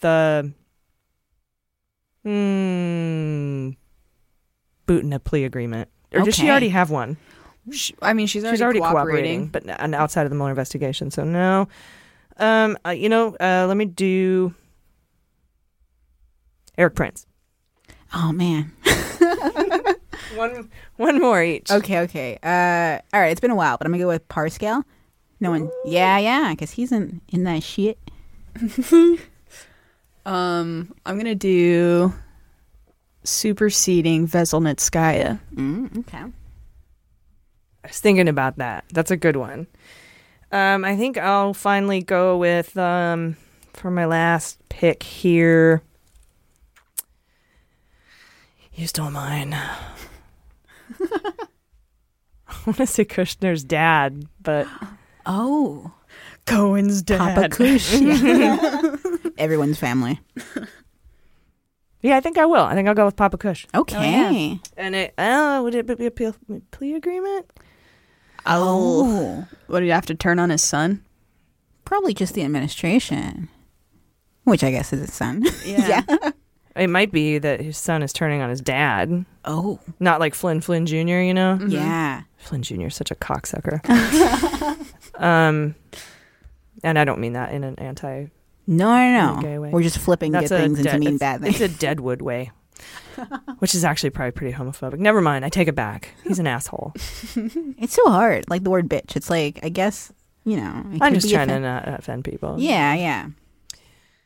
Well, shit. Nunes. I don't know. Oh, yeah. Oh, something's going to happen to him. Yeah. All right, guys. That is the Fantasy Indictment League. So, are we ready for the interview? Yeah. Hello, and joining us for the interview today is co-host of the Opening Arguments podcast and real-life lawyer, Andrew Torrez. Andrew, welcome to Mueller, She Wrote. AG, thank you so much for having me on. We're really delighted to have you here. I love your podcast, and I think this is going to be pretty epic. So the discussion I wanted to have with you today is about the story that broke this week about AMI lawyers allegedly blackmailing Jeff Bezos, or Bezos. He's the owner of Amazon and the Washington Post and a known political enemy of Donald Trump, by basically threatening to release photos related to his extramarital affair unless he went on the record saying that AMI's motives were not, or, what AMI was doing was not politically motivated. Can you tell us first of all, just your top line reaction to these allegations in that Medium article, that 10-page Medium article that Bezos wrote? Yeah. So let me say it this way, right? I, among my day job includes, I represent a bunch of podcasts. So, it's literally true to say that I vet dick jokes for a living. I've kind of a strange legal career. And this is the most bizarre correspondence between lawyers that I have ever seen in my entire life. It absolutely has sort of all the makings of extortion around it. And, when you start to pour through it, you see completely contradictory statements, right? Like you see AMI's lawyers on the one hand saying, it was perfectly legitimate for us to capture, naked photos of you, Jeff Bezos, and for us to publish it. But by the way, we're happy to enter into an agreement to not publish a thing that would obviously make us a lot of money as a tabloid press. I mean, it's crazy. It's insane. I've never seen anything like it. Yeah. And speaking of, that email, that really odd exchange. Well, I can't remember the name of AMI's lawyer again, but is he jeopardizing his bar, membership in doing this kind of thing? I mean, it seems straight out to me, it seems like extortion. So a couple of things. I mean, I want to talk about extortion. The deputy general counsel who's on the email that contains the proposed terms is John Fine, not somebody I know. In terms of could he get disbarred, you typically don't get disbarred as a lawyer. I mean, this is one of the shames of our profession. You can do all sorts of horrible things, but so long as you're not commingling client funds, you typically get, censured or reprimanded or whatever. I don't know I'm sure there are some. I don't know of a case that involves a lawyer getting disbarred for being super shady. But that being said, right, I share your take on things, right? Like the federal extortion statute, right, says that's 18 USC 875 says that it's a crime to intend to extort a thing of value by threatening to injure the property or reputation of someone. Like state crimes that deal with extortion define it as trying to get something for a value in exchange for an accusation that would bring a person into contempt or disrepute. And right, that seems to be what this is, right? we will publish, dick pic of you and, other things that are really only, moderately embarrassing in exchange for you killing a story. And that sort of seems to fit the definition of the statute to me. Yeah, and we know that one of the lawyers, along with Fine, is Dylan Howard, or at least one of the people who was involved, deputy director, I think. And Howard was given, I think, at least situational immunity in this case, or in the campaign finance violation case with David Pecker. And then also we know that AMI got a non-prosecutorial agreement out of that, where they wouldn't be prosecuted as an entity for cooperating. And does this kind of, if this is found to be extortion, does it violate the non-prosecutorial agreement and the situational immunity that was granted and the AMI entered into and Dylan entered into with federal prosecutors last September? And if so, what would the implications of breaching that agreement be? Okay, that's a fantastic question, and there's a ton to unpack here. So let me try and walk through all of this. If you will forgive a plug, I did episode 235 of Opening Arguments. I did a long sort of deep dive into this non-prosecution agreement when it first came out, because it's kind of a weird thing, right? Like, I mean, in layperson's terms, it's essentially a plea deal to a walk, right? And so the first right, thing, we call it a plea deal without a plea. Right. Yeah, that's exactly right. So the first thing to keep in mind is that it is already limited in a couple of ways, right? So the first thing is it is a promise that the Southern District of New York, right? So this is not the Mueller investigation. You've pointed out on your show a bunch of times that, the Southern District is sort of handling, it kind of feels like Mueller is farming out the cases that he doesn't want to deal with out to the Southern District. And it is a promise that the Southern District, and that's it, will not prosecute AMI for crimes related to their conduct between August 2015 and October 2016. And in particular, that's related to the catch and kill of stories related to Donald Trump. The first thing that I want to flag for you is that August 2015 is pretty much coincidental with the start of the Trump campaign, right? Like, so in other words, one of the very first things that Donald Trump did was to arrange this deal with American media and the National Enquirer to catch and kill stories related to his campaign. I think that's kind of gone unnoticed, because I think a lot of people are sort of reading the August 2015 and reading it with a 6 instead of a 5. But no, like, literally one of the first things the president of the United States did before declaring himself as a candidate was make sure that his pet media outlet would catch and kill bimbo related stories. So that's wonderful. And so, the catch and kill story, was, intended, that very clearly is a campaign, an illegal in-kind campaign contribution. The FEC laws are super clear on that it is a thing of value that was not disclosed. So the non-prosecution agreement, gives AMI immunity for that conduct, with the exception of criminal tax violations, right? So point one is the deal already would not include subsequent conduct after that period. But it gets worse for AMI, because the deal also has what we call Manafort clauses in it, right? Which are intended to allow the Southern District to use all statements that you make in connection with the deal if you violate any aspect of the deal, right? Including statements made to the grand jury, including status reports that AMI was required to turn over. So now then the question, so that's kind of point two. And that's really, really bad, right? Like, when you're cooperating, the fact that you've waived the use of all of those statements in subsequent proceedings is going to make it super easy for a prosecutor to bring a case against you. Doesn't it also say you can't commit any crimes from now until 2021, and then even then you have to wait until these are all done and settled, and so that could even be longer? Yep, that is absolutely the punchline, right? So the obligations under the agreement, right, which was signed in September of 2018, explicitly run for 3 years, right, till September of 2021,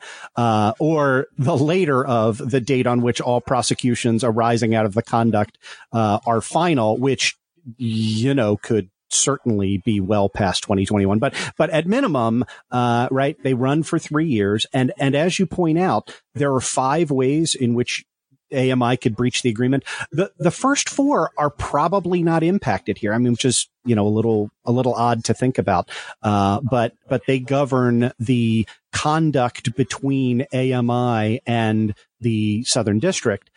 So, you have to be truthful in your disclosures. You have to cooperate. You have to attend the meetings. You have to provide documents. But as you point out, the subpoint E says, shall commit no crimes whatsoever. And so if AMI has arguably committed a crime, right, it does not say shall not be convicted of a crime, right? Then absolutely, the Southern District, in particular, prosecutor Tom McKay, who's, no stranger to you and your listeners, could go back to court and move to tear up the agreement and thereby use everything that anybody on behalf of AMI has provided in connection with their investigation against AMI. Yeah, and they could bring charges against them. Yeah, so that's pretty substantial right there. Yeah, there were a lot of, I think there were a lot of consequences if they violated any of those 5 things. And we're thinking here, number 5, don't be a criminal.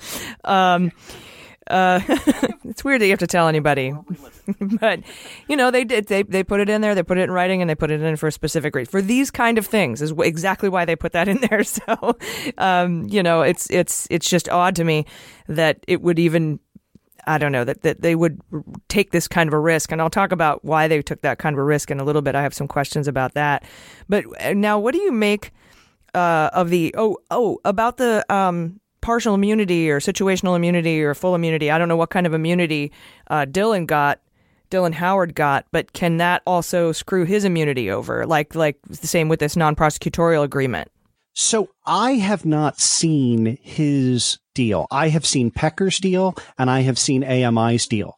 Now, does Pecker's deal says that you can't commit crimes, and if you do, no more immunity? Yes. Yeah, it does. And look, it would be harder to connect Pecker. I mean, this is why there's a separate agreement with AMI. It would be harder to draw the line back to Pecker because the crime that we're talking about here, the crime of extortion, is an intent crime. And right, it's a challenge to prove an intent crime, but it's not that hard of a challenge, right? Like I think it would be certainly on face, not hard to bring it corporately against AMI. It would be harder on the face to bring it against Pecker with the information that we have just from Bezos, right? Like without some kind of internal correspondence from Pecker to his lawyers that says, hey, why don't we tighten the vice here on Bezos, and I'm with you. I don't know. I think I've pronounced it both Bezos and Bezos in this. Right. You'd have to basically coax out this intent, which is a lot harder to prove. Yeah. And it's going to be hidden behind, assertions of privilege. And, there certainly is an argument when you look at this that, attorney-client privilege only, doesn't automatically attach just because there's a lawyer in the room or a lawyer writing the document. You have to be legitimately seeking legal advice. And, there would be an argument that, extorting someone is not seeking. Yeah, well, there's the crime fraud exception, right? To that kind of a thing. So if it's attorney-client privilege unless you're committing a fucking crime. So, yeah. But it in realistic terms, right? Like, judges and lawyers tend to have a pretty broad and expansive view of what constitutes attorney-client privilege. Although, as we've seen from the SDNY's, Michael Cohen investigation, you sometimes, that only goes so far. So yeah, no, my favorite was, I think it was Don Jr. to Congress trying to claim attorney-client privilege when he was talking to his dad about the statement on the Trump Tower meeting when they were on Air Force One and he was on the ground. Just because there was a lawyer in the room doesn't make it real. So. Yeah, we had a good laugh about that. Like, I mean, think about that. If that were the case, then the mafia would just have a Michael, which they do, but they can't do attorney-client privilege for that shit. Now, what do you make of the allegations that the potentially a foreign intelligence agency may have intercepted and obtained the Bezos photos and text messages for AMI? That's weird. That's super weird. And I'd love to know your thoughts on that as well. Like I'll tell you where I'm a little skeptical, right? And that is the source of all of this seems to be from Manuel Roig-Franzia, who's a reporter for the Washington Post. And again, I don't doubt that he's a good reporter, right? Like, but you have, right, Bezos owns the Washington Post. And when it is Washington Post reporters who are sort of driving the story, like, you know, it leads to things, right? Like, so I read Roy Franzia's article, and it leads to things like, you know, the Washington Post reached out to Jay Carney, Amazon's senior vice president for global corporate affairs, who declined the Post's request for an interview with Bezos. You know, like, that's a weird thing to kind of parse, right? Like, one Bezos entity reached out to another Bezos entity to ask if Bezos would speak from the left hand to the right. It's just weird, right? So I don't know what to make of it. And on the one hand, I want to sort of look for the most parsimonious explanation. And I think, right, if you just ask me, delete everything else, what's the most parsimonious explanation? It would be that, right, the woman with whom Bezos was having the affair is Lauren Sanchez, right? And her brother, Michael, is a MAGA hat guy, right? Like, he's a Trump supporter. And I have to, like, it's super hard, right? Cause he's Michael Sanchez. And I keep thinking of, Lionel Hutz's alter ego, you know, Miguel Sanchez. But so, right. So Michael Sanchez has said, oh yeah, no, like, Bezos used to come down and hang out with my sister, and I've met him. And so that seems to be, right, the easiest place whereby you would imagine that Trump, you know, God, what if this is all just a giant long con, though, and she was just sent in to have an affair with him, and then that'd be crazy. Dude, who knows? That would be amazing. But right, like, so what? But what? There are kind of two things that make me, you know, keep open the you know, foreign intelligence aspect, and the first one is that in the email from John Fine to De Becker's attorney, Martin Singer, right? It's the last document that's in the Bezos Medium article, that contains the proposed terms. Proposed term number 4 is that AMI affirms that it undertook no electronic eavesdropping in connection with its reporting. So that just means they did. Is what that means. You're like, hey, how about you draw us a roadmap there, John Fine? Why don't you just tell us what to look for? Exactly. So that made me a little skeptical. And then also, you know, when the Steele dossier first came out, I think I said on my show, like, you know, come on, like, this is just like, you know, we're pretty lefty, but come on. And then, of course, you know, every detail. Nothing surprises me anymore, Andrew. Nothing. What do you think? I mean, like, how does it strike you with the? Oh gosh, I don't know. Somebody was saying MI6. Other people are saying Saudi Arabia, which seems to make more sense to me. Why would MI6 do that? I really don't know, although what I do think, and I wanted to ask you about how Saudi Arabia might be involved in this, because as we know, the Inquirer loves Saudi Arabia and MBS, and it would make sense to me that they'd be in on this because they also hate the Washington Post, and we know why, because Jamal Khashoggi worked for the Washington Post. And so can you explain to us a little bit about what you think about Saudi Arabia maybe being involved in the connections between Bezos and the Washington Post and Khashoggi? Oh my God! Well, so this story is. I mean, if it doesn't make you angry, then I don't know what will. Right. So the financial connection, I think Bezos lays out, right? Like, there's a little hyperlink in there to an AP News story about how an AMI publication got access to the Saudi royal family, and then they put out this like 97-page, you know, coffee table magazine, right? Like the new magic Saudi Arabia. It's beautiful and fantastic, and forget 9/11. Just forget that. Now look, you know. Forget 9/11. I mean, like, let's talk about, I mean, the Khashoggi, like, what happened there was you had a long-standing veteran journalist, emigrates to the U.S. in 2017, starts working for the Washington Post, September 2017, report out just today that upon that contemporaneously with beginning to work for the Washington Post, the Crown Prince of Saudi Arabia, Mohammed bin Salman, says that he would go after him, quote, with a bullet, and that our intelligence analysts tell us that means, right? Yeah. Okay. Super odd that just came out after this Bezos thing, but. Yes, continue. No, it is. And so that, and then Khashoggi is at the Saudi consulate in Turkey, right, getting legal documents. He's kidnapped, beheaded on orders of Mohammed bin Salman, right? That's not just me, liberal podcast host, saying it. That's not the Washington Post saying it, right? Like, that's the CIA's report. Right. And then in December, the United States Senate unanimously, right, that is counting the howler monkey contingent in the U.S. Senate, nevertheless unanimously passed a resolution saying Mohammed bin Salman was responsible for the murder of Jamal Khashoggi. And yet our game show host president said, well, could be, maybe he does, maybe he doesn't. Right. Not the first time that Trump has just dismissed the findings of our national intelligence agencies.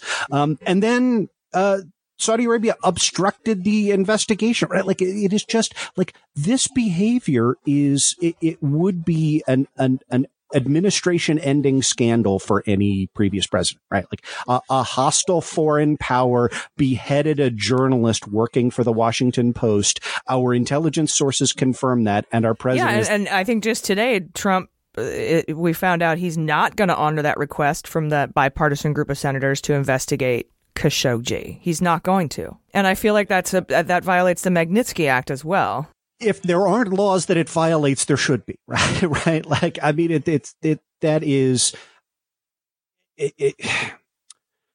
again, I mean, I'm just, sort of literally angry with rage right here. It just continues to be more validation that, our president does not have a notion of what it means to have civic obligations or be patriotic. And, that the only hope I see for the future is that I believe, and this may be hope after hope, that there are members of the Republican Party that, like, for whom... Well, that's what we thought too, and because it was the senators on the Senate Foreign Relations Committee in October that invoked the Magnitsky Act, giving Trump 120 days to report to Congress on his findings and how he plans to react. And today we find out he's not going to give that report, and that to me seemingly violates the Magnitsky Act. And my glimmer of hope is that we now have a lot of really raring to go oversight committees in the House that are probably going to have a look-see into this. Yeah, no, I agree with that. And again, and I want to underscore that, right? Like, Richard Burr's committee, right? The Senate Intelligence Committee, affirmed the findings of our the joint findings of our intelligence agency and continued the investigation, despite the fact that Burr was on Trump's foreign policy team in 2016, right? And again, contrary to, Devin Nunes and the, House rubber stamp committee that said, definitely nothing to see here, right? And the reason, right? And again, right, Richard Burr, I am sure that Richard Burr and I disagree on 99% of politics, but I also think that Richard Burr does not want to see a hostile foreign power. Yeah, no, I'm with you. I think that there's a lot more credibility to the Senate oversight, and especially on the Republican side, than there was ever in the House. But finally, the pushback from AMI to go as far as potentially blackmailing Bezos seems to indicate that they're trying to cover up something big. Otherwise, they wouldn't presumably be willing to risk breaching that non-prosecutorial agreement or jeopardizing potentially, Pecker or Dylan Howard's situational or whatever kind of immunity they have. Do you think AMI could have conspired with Trump or the White House on any of this? Like, because Trump has a history of abusing executive power to try to stick it to Bezos. We remember when he pressured the Postmaster General to double the Amazon shipping costs, and that to me is just an impeachable offense because that's what happened with Nixon trying to get the IRS to go after the bastards. But what do you think they could be trying to block investigators from finding? And we found out today these federal prosecutors are now looking into this Bezos shit. What are they? What were they willing to breach that non-prosecutorial agreement to cover up? So, let me first kind of lay the groundwork for that, because when you're talking about potentially indicting a corporation, right? Corporations are people, my friend. So, corporations can be indicted just like people can be indicted. And, DOJ has issued guidelines about how to go about indicting a corporation. And the interesting wrinkle, I mean, it's obvious when you start to think about it, but, the wrinkle as, illustrated in the DOJ guidelines and as demonstrated through case law is that you have to show that the corporation was acting in the corporation's interest in committing the alleged crime or crimes, right? So by contrast, right, like if Pecker were using AMI and using the National Enquirer to enrich himself at the expense of the Enquirer, then those would be grounds to bring charges against Pecker, right? But they wouldn't be grounds to bring charges against AMI. And this was one of the things that really struck me way back when this AMI deal was signed in September of 2018, because every public allegation we had seemed to support the former set of facts and not the latter, right? So, for example, right, like the McDougal story, right, as it's sort of an allocution, right? Like in the non-prosecution agreement, there's a 9-paragraph statement of admitted facts, and in that statement, right, on behalf of AMI, it agrees that they paid $150,000 for the McDougal story. They didn't intend to run it. And it contains, this is paragraph 5, this clause that says that $150,000 was, quote, substantially more money than AMI otherwise would have paid to acquire the story. And when you stop to parse that out, essentially what they're saying is we bought a story, we incurred more expenses than we otherwise would have in acquiring the story, and then we didn't run it, right? So we missed out on the opportunity. Right, so they aren't really trying to enrich themselves in this case. And we knew back then that they were risking the magazine going under and some of the other magazines to go under. They were doing that, and then we found out something about what's his fucking name? Chris Christie stealing pension funds from New Jersey and giving it to AMI. And now I'm wondering how much Saudi Arabia is bankrolling AMI so that they could do all these things without worrying about, tanking the paper. I think that's right. And so once again, you've sort of cut to the punchline, which is at some point there must be a direct or pretty direct,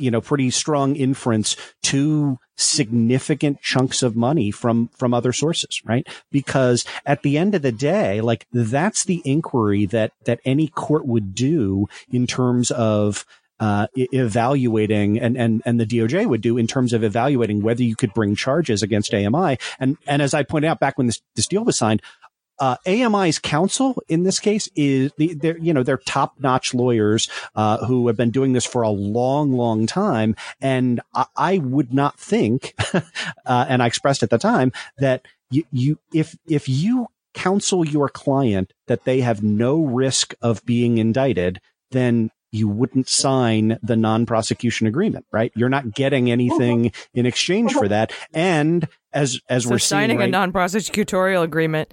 Signing a non-prosecutorial agreement is almost a consciousness of guilt situation.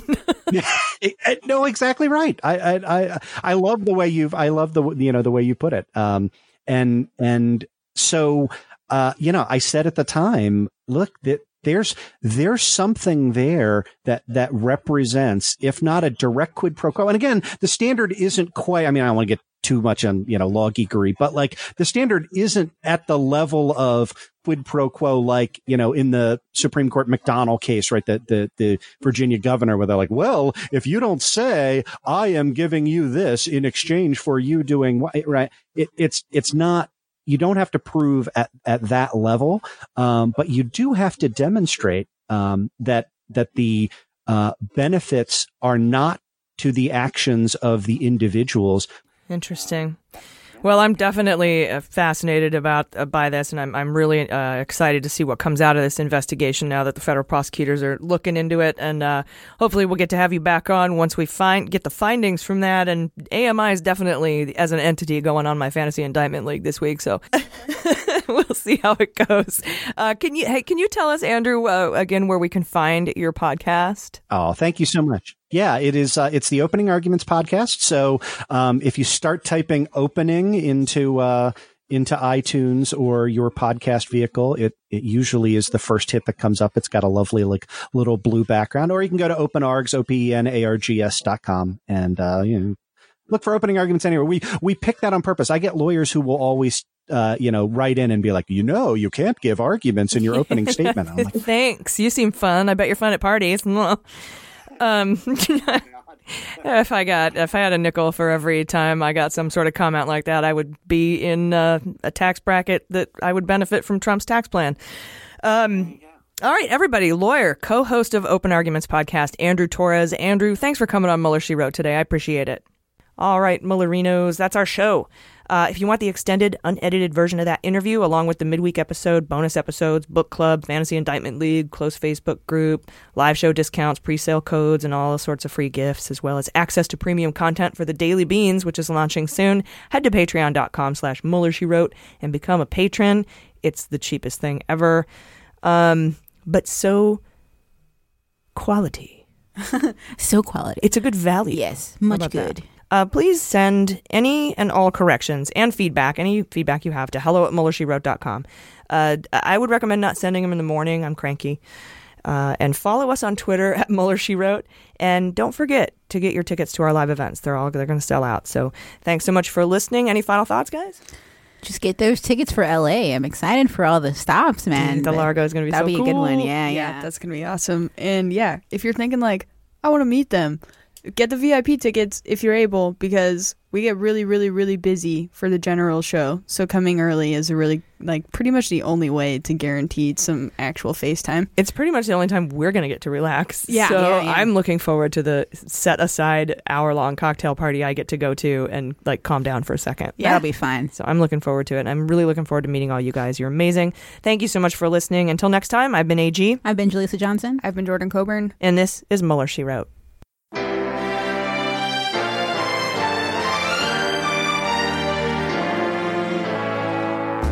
Mueller, She Wrote is produced and engineered by AG, with editing and logo design by Jaleesa Johnson. Our marketing consultant and social media manager is Sarah Lee Steiner, and our subscriber and communications director is Jordan Coburn. Fact-checking and research by AG, and research assistance by Jaleesa Johnson and Jordan Coburn. Our merchandising managers are Sarah Lee Steiner and Sarah Hirschberger Valencia. Our web design and branding are by Joelle Reeder with Moxie Design Studios, and our website is MuellerSheWrote.com.